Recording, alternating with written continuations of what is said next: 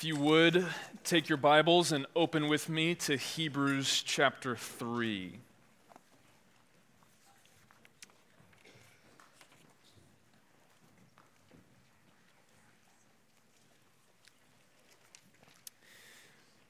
It's a wonderful last song we just sang, Christ the True and Better. That's what we see as the message of Hebrews, and we will continue to see tonight in Hebrews chapter 3. As we turn our attention there, who is the GOAT, the greatest of all time? It's a debate that rages. Someone already said Michael Jordan. I heard them. Is it Is it Jordan? Is it LeBron? Is Tom Brady in the mix? Elon Musk? If you were here on Sunday, our pastor Michael Staten started his sermon by asking, who is the most influential person you know? And I don't know exactly who it was, but a middle schooler behind me said, Elon Musk. So someone knows Elon personally, which is impressive. Muhammad Ali, an old boxer, one time said, I am the greatest of all time. Richard Sherman was a corner for the Seahawks. Made a game-winning play one time. A reporter asked him about that play, and he said, that's what you get when you're messing with the best. He called himself the greatest of all time. Who is the greatest of all time? And just for your information, if you have to say that you're the greatest of all time, you're probably not, just for what it's worth. But when it comes to the Old Testament, who is the greatest? When it comes to the entire story of the Old Testament, who would the Jews look up to more than anyone else throughout all of their history? Moses. And when you think about his story, he was miraculously protected as a newborn from Pharaoh's wrath. And in his death, he was buried by God himself, no man knowing the location of his burial. And in between those two miraculous divine interventions was Moses' experience of miracle after miracle after miracle. He saw way more miracles than any other Old Testament figure had the privilege of seeing. The Ten Commandments themselves were given to Israel through Moses. And not just the Ten Commandments, but the first 5 books of the Bible are written by Moses. Who could possibly be greater than Moses? And so far in our study of Hebrews, this preacher has been showing that Jesus is greater than everything and everyone. And in chapters 1 and 2, we've watched his argument develop in him saying that Jesus is greater than angels. And now in chapter 3, he declares that Jesus is greater than Moses. Jesus is greater than Moses.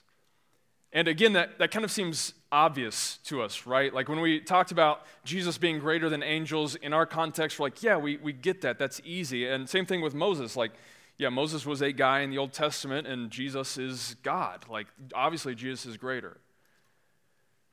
But when you think about the history and how the Jews revered the Old Testament, they loved Moses. And in this particular time in history, these Jews have converted to Christ and are now being persecuted for it.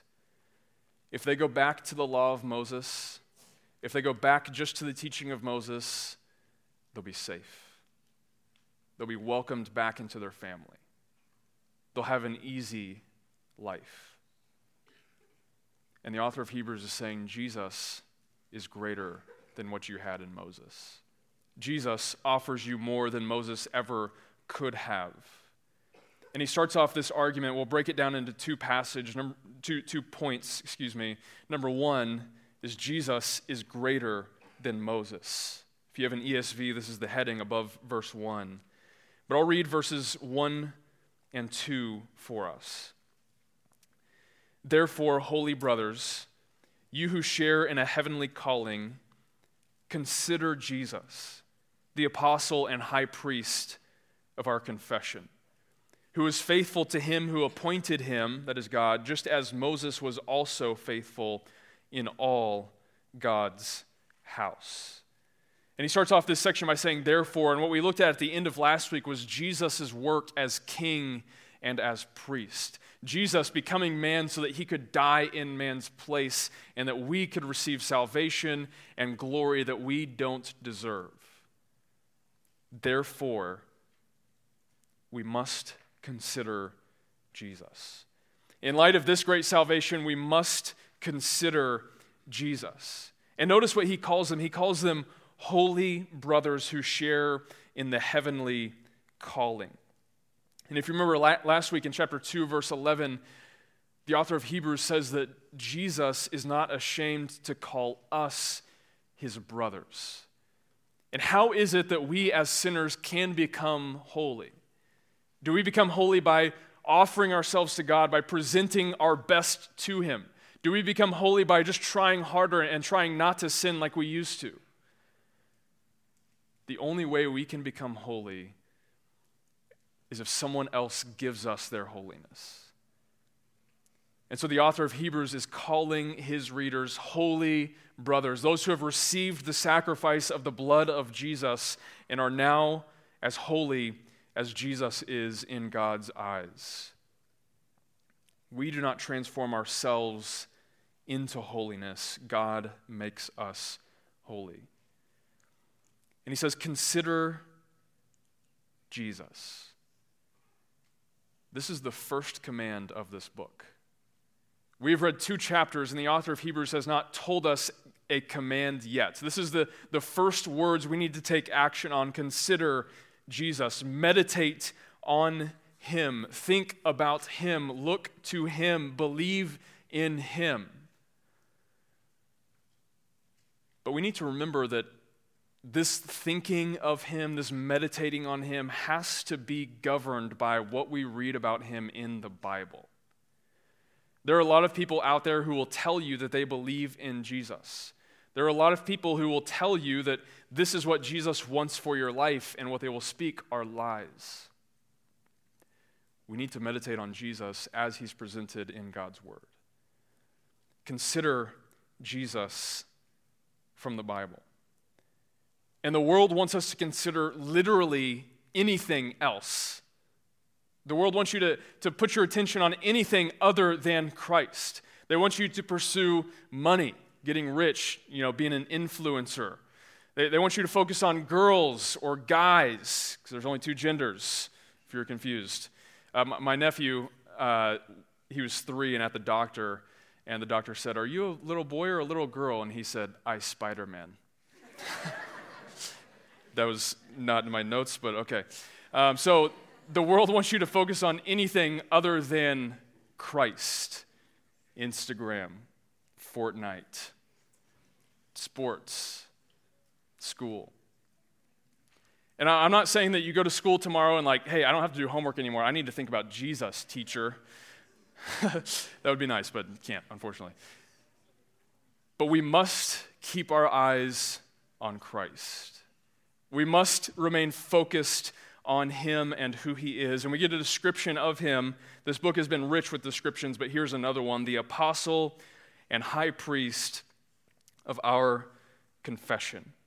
The word apostle literally means one who is sent, so sent one. So the 12 apostles are the ones that Jesus sent out on his mission, and Jesus is an apostle of God. He is the one that God has sent. He is the one the Father has sent in his love to die in the place of his people. And he's now the high priest of our confession. He intercedes for us after he's offered the sacrifice. And in verse 2 it says that Jesus was faithful to God who appointed him. Meaning Jesus accomplished everything the Father sent him to do. Jesus perfectly paid for the sins of his people, not losing any one of his sheep. He was faithful, just as Moses also was faithful in all God's house. This is a description that comes from Numbers chapter 12, where Moses is described as being faithful in the house of Israel, faithful in the midst of God's people, faithful as one that God has commissioned to lead the Israelites in the wilderness and ultimately into the promised land. But in verses 3 through 6, the comparison is now over, and it's only contrast. Jesus and Moses were both faithful, but he's about to show us why Jesus is so much greater even than Moses.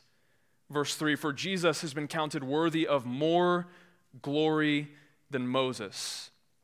As much more glory as the builder of a house has more honor than the house itself. If you're like me, you like to look at Christmas lights, but your neighborhood's a little ghetto, so you go to nicer neighborhoods. And you go to these big houses, and you pull up to a nice big house. Anyone ever think like, man, this house is so smart. Like, look at the design of this house. How incredible. No. Who built this? The person who built this is the mind behind this. The person that built this is worthy of more honor even than this house is. And so what the author of Hebrews is saying, Moses was faithful in God's house. Jesus built God's house. Moses was faithful as a leader of God's people, but Jesus is the one who created God's people as the builder. And so Jesus is worthy of far more glory than any covenant leader, even as Moses was. Verse 4, for every house is built by someone, obvious, but the builder of all things is God. Hold on. I thought he said Jesus is the builder of the house. And now he says that God is the builder of all things. Jesus is God. Jesus is the creator of his people. He's the builder of the Lord's house. Verse 5, now Moses was faithful in all of God's house as a servant to testify to the things that were to be spoken later. But Christ is faithful over God's house as a son. If Moses was worthy of honor by being a servant in God's house, how much honor does Jesus deserve as being the builder of that house? If Moses was worthy of honor and respect and fame for being a servant in God's house, how much more honor and glory does Jesus deserve by being the son in that house? Sonhood is better than servanthood. Being a son is better than being a servant. And why did Moses exist? Verse 5. To testify to the things that were to be spoken later.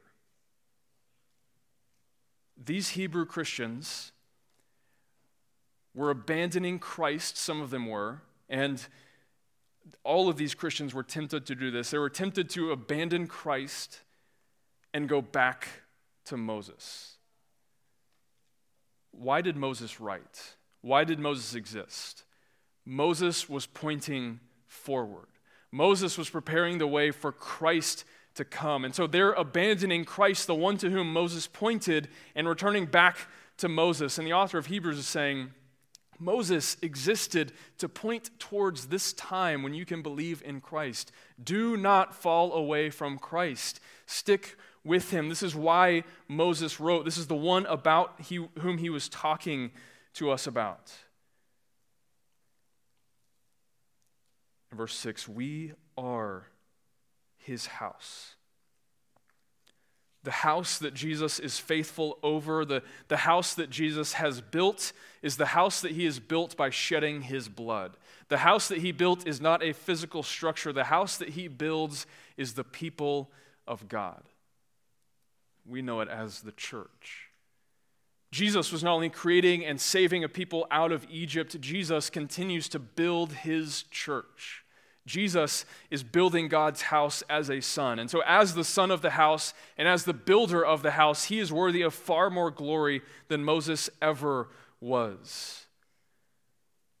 And we are brought together brick by brick, as individuals believe the gospel and are saved. God is building his church. Jesus is faithful over God's house as a son. And he says, we are his house. We've been built together, but there's one condition. If indeed we hold fast our confidence and our boasting in our hope. You must endure to the end. And the author of Hebrews is not saying that you have to endure to the end in order to earn your salvation. What he's saying is if you abandon Christ, there is no hope of salvation for you. If you have known Christ, if you have heard of him and reject the gospel, you have no hope of life. You must stay faithful to the end. And if you are a part of God's house, God will preserve you, but there are people who fall away. There are people who once claimed to walk with Christ who have now abandoned the faith. They did not endure. And this endurance isn't easy. These Christians were facing persecution and affliction. They lost their families and their friends. But Jesus is better than what they left behind. Jesus is better than what is in their past. Jesus is greater than Moses, and Jesus is the prophet predicted by Moses. Jesus is greater than Moses, and do you know what Moses said about Jesus? In Deuteronomy 18:15, Moses said, "There's a prophet coming who is greater than I. Listen to him." Listen to him. And as Hebrews 1 starts out, Jesus is the final word of God that we must listen to. And so point number 2 is listen to Jesus. Listen to Jesus. Jesus is greater than Moses, and so we must listen to him. And what we're about to start, verses 7 through 19, is a warning passage. And it's actually the second warning passage. The first one was in chapter 2, verses 1 through 4. And Hebrews has 5 total warning passages in it. And a question we ask as we come to these warning passages is, what are these warning passages for? What are these warning passages doing? They seem threatening and kind of grisly. What function are they serving? Well, again, these Christians were tempted to abandon Christianity. And so these warning passages are chilling reminders of God's wrath, showing them the consequence of what will happen to them if they abandon Christ. It's a warning intended to keep them on the narrow path. The author of Hebrews is showing them that Jesus is over everything and commanding that they do not fall away. Jesus is over everything, so do not fall away from him. These warning passages are intended to keep them safe. I had the privilege of going to the Grand Canyon when I was on a passion trip, actually, Lacey and I's senior year. And, we're at the Grand Canyon. Anyone been to the Grand Canyon before? Just curious? Okay. It's a magnificent sight, a beautiful place in God's creation. And we're there kind of on the edge, as close as you can get with the fence. And I'm like looking down, and, this intrusive thought flashes through my head. It would kind of be fun to jump. These are the struggles I have. But, you kind of just like, it would be fun to jump. And yeah, jumping would be fun, landing not so much. But the jumping part would be exhilarating. And there are all kinds of signs that basically say, do not jump. They say it in more words, but do not jump. If you jump, you will die. Now, by putting that sign up, do they want me to die? Maybe, but no, probably not. They're putting the sign up, intending me to consider the consequences of my actions so that I'll make a wise choice. And that's what the author of Hebrews is doing. He's showing them the consequences of abandoning Jesus in these warning passages and saying, if you do not endure with Christ, you will suffer under his wrath. The author doesn't want that to be the case for us. He doesn't want that to be the case for this early Jewish Christian church, but he is showing them the consequences of abandoning Christ so that they also will make a wise choice. These warning passages want us to keep following Jesus by looking at the consequences of alternatives. And he starts this section with a story. And it's a story of how Israel fell under God's wrath. This is not a good bedtime story. This is dark and grisly and sad. And this is a quote from Psalm 95. I'll read it for you starting in verse 7. Therefore, as the Holy Spirit says, today if you hear his voice, do not harden your hearts as in the rebellion, on the day of testing in the wilderness, where your fathers put me to the test and saw my works for 40 years. Therefore I was provoked with that generation and said, they always go astray in their heart. They have not known my ways. As I swore in my wrath, they shall not enter my rest. Good night. So this is a quote from Psalm 95. And the author introduces it by saying, therefore, as the Holy Spirit says. David wrote Psalm 95. The author of Hebrews is saying the Holy Spirit is the ultimate author. God is the one who speaks through Scripture. When Scripture speaks, God speaks. Anytime you hear, read, study, memorize Scripture, God is speaking to you. And notice how he describes this speech. The Holy Spirit says. Not said in the past. This is what the Holy Spirit continually says through this passage. Today, if you hear his voice, and his voice is found in Scripture, these are living words. And for all of you today, you have heard God's voice. You have heard the reading of God's word. You have heard God's voice, and you will either walk with him or you will step away from him. But you will not stand still. If you hear his voice, do not harden your hearts. This was ultimately the Israelites' problem. They had seen God's work in the wilderness. They had literally walked through the Red Sea. That is wild. They had seen God provide them manna and water over and over again, and yet they refused to trust him. They refused to believe in him. They rebelled against him. They expected God to meet all of their needs. They expected God to meet all of their desires. They wanted a genie to fulfill every request they had. And when they did not feel their needs were met, when they didn't feel that their desires were being fulfilled, they grumbled and complained against God. And grumbling and complaining is a sign of unbelief. And I want you to just think again about everything they saw. They saw Egypt, the mightiest army in the world, crumble before them, even though they were slaves. They walked through the Red Sea while Pharaoh and his army were drowned in it. And yet they did not believe. Unbelief is not because of a lack of evidence. They had all the evidence they needed to trust God. And so if you're talking to a friend trying to share the gospel with them and they say, if God would just show himself to me, if God would just do this, then I would believe. It's not true. Evidence would not save them. Evidence would not soften their heart. They need a miracle to take place. They need God to intervene in their lives. They do not need more evidence. The Israelites had all of the evidence and still put God to the test. And look at what he says in verse 10. They always go astray in their heart. This was not just a one-time mess up. This characterized them. This was how they lived their life. They constantly went astray from him. They constantly disobeyed and rebelled against him.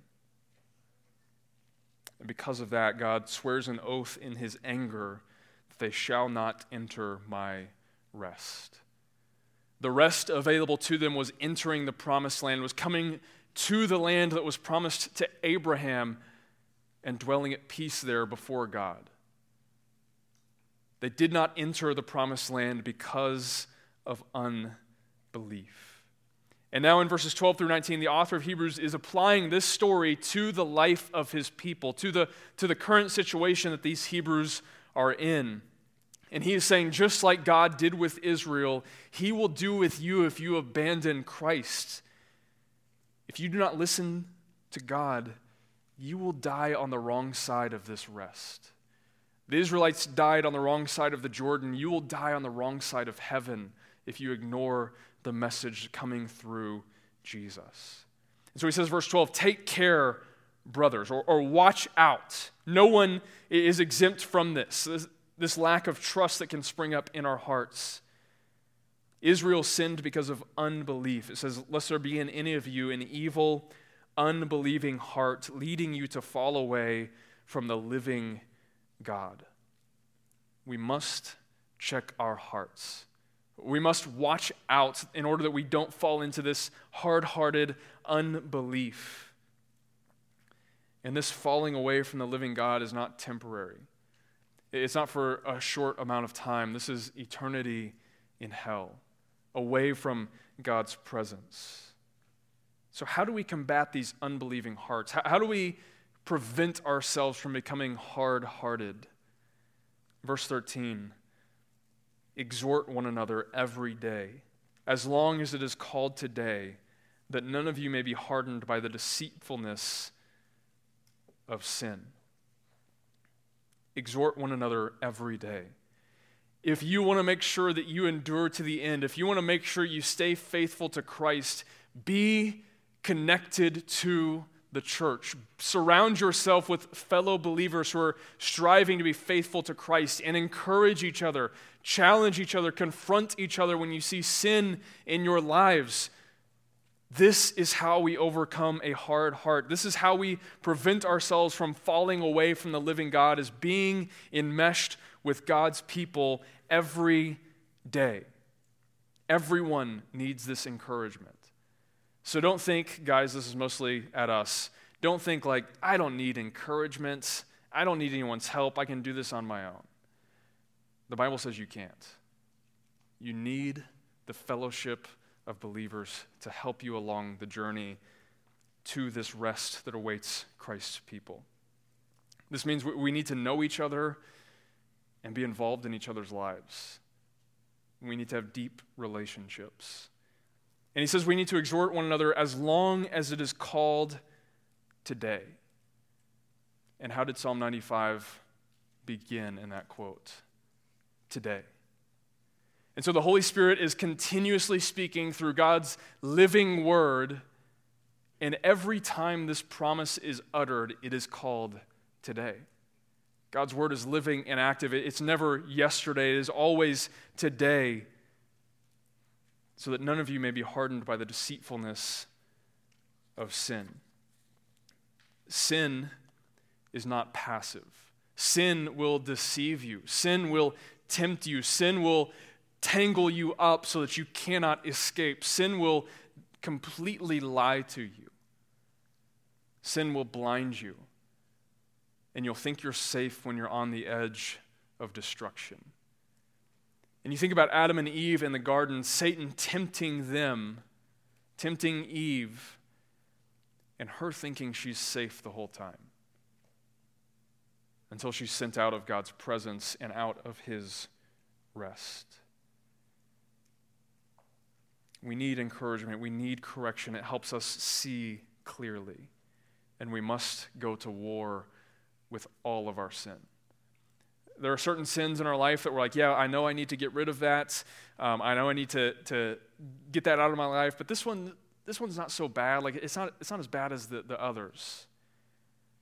You must be at war with your sin, or you are liable to receiving this hardened heart that the Israelites fell because of. In verse 14, for we have come to share in Christ, if indeed we hold our original confidence firm to the end. And again, this doesn't mean you can't know that you're saved until the very end of time, but it does mean that if someone walks away from the faith, if someone abandons Christ, they were never a part of his people. They were never a part of his house. They did not truly belong to Christ. And endurance is a true sign of salvation. And for us, God will complete this work.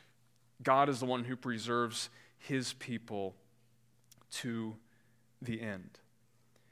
And there are a lot of people that get saved in the summer, it seems, at church camps. And people will say, what a great thing God's doing. Look at all these people that got saved. Yeah, we'll see.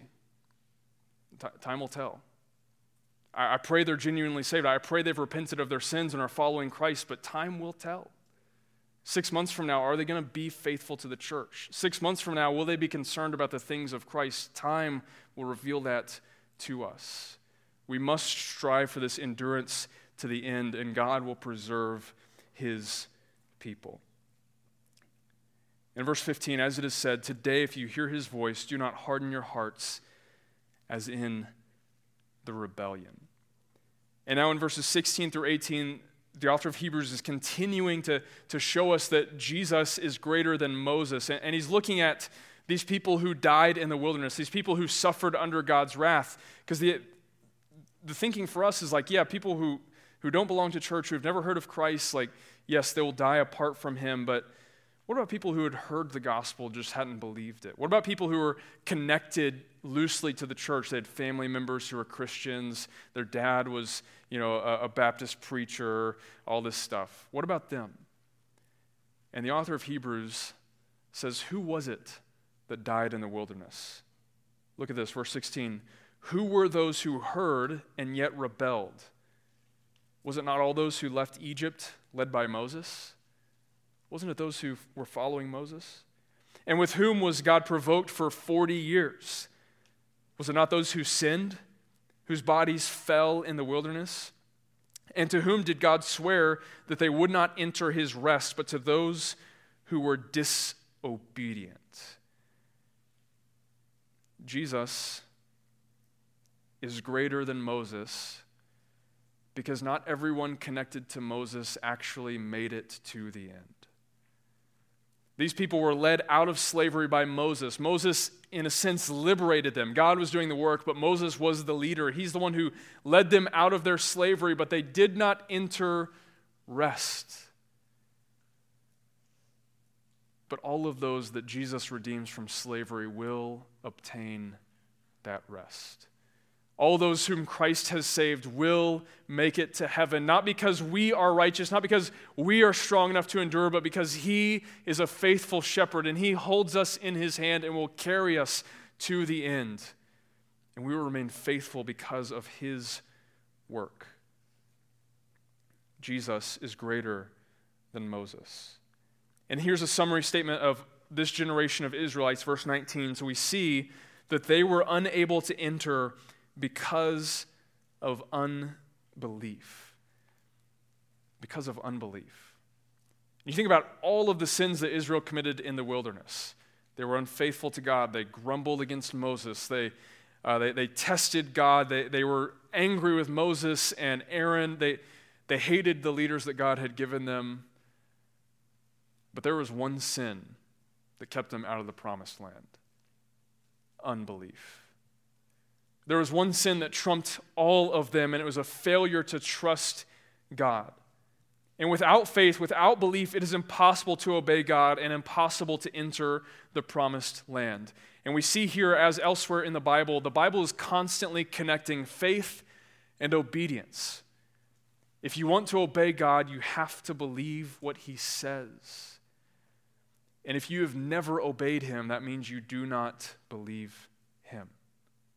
Faith and obedience go hand in hand. The Israelites did not believe God's promises, and so they rebelled against him. And there's a similar scenario before us today. There's a sin that will prevent you from entering heaven. There's a sin that will keep you from obtaining God's promises. Unbelief. Unbelief. And look at chapter 4, verse 1 with me. Therefore, while the promise of entering his rest still stands, let us fear lest any of you should seem to have failed to reach it.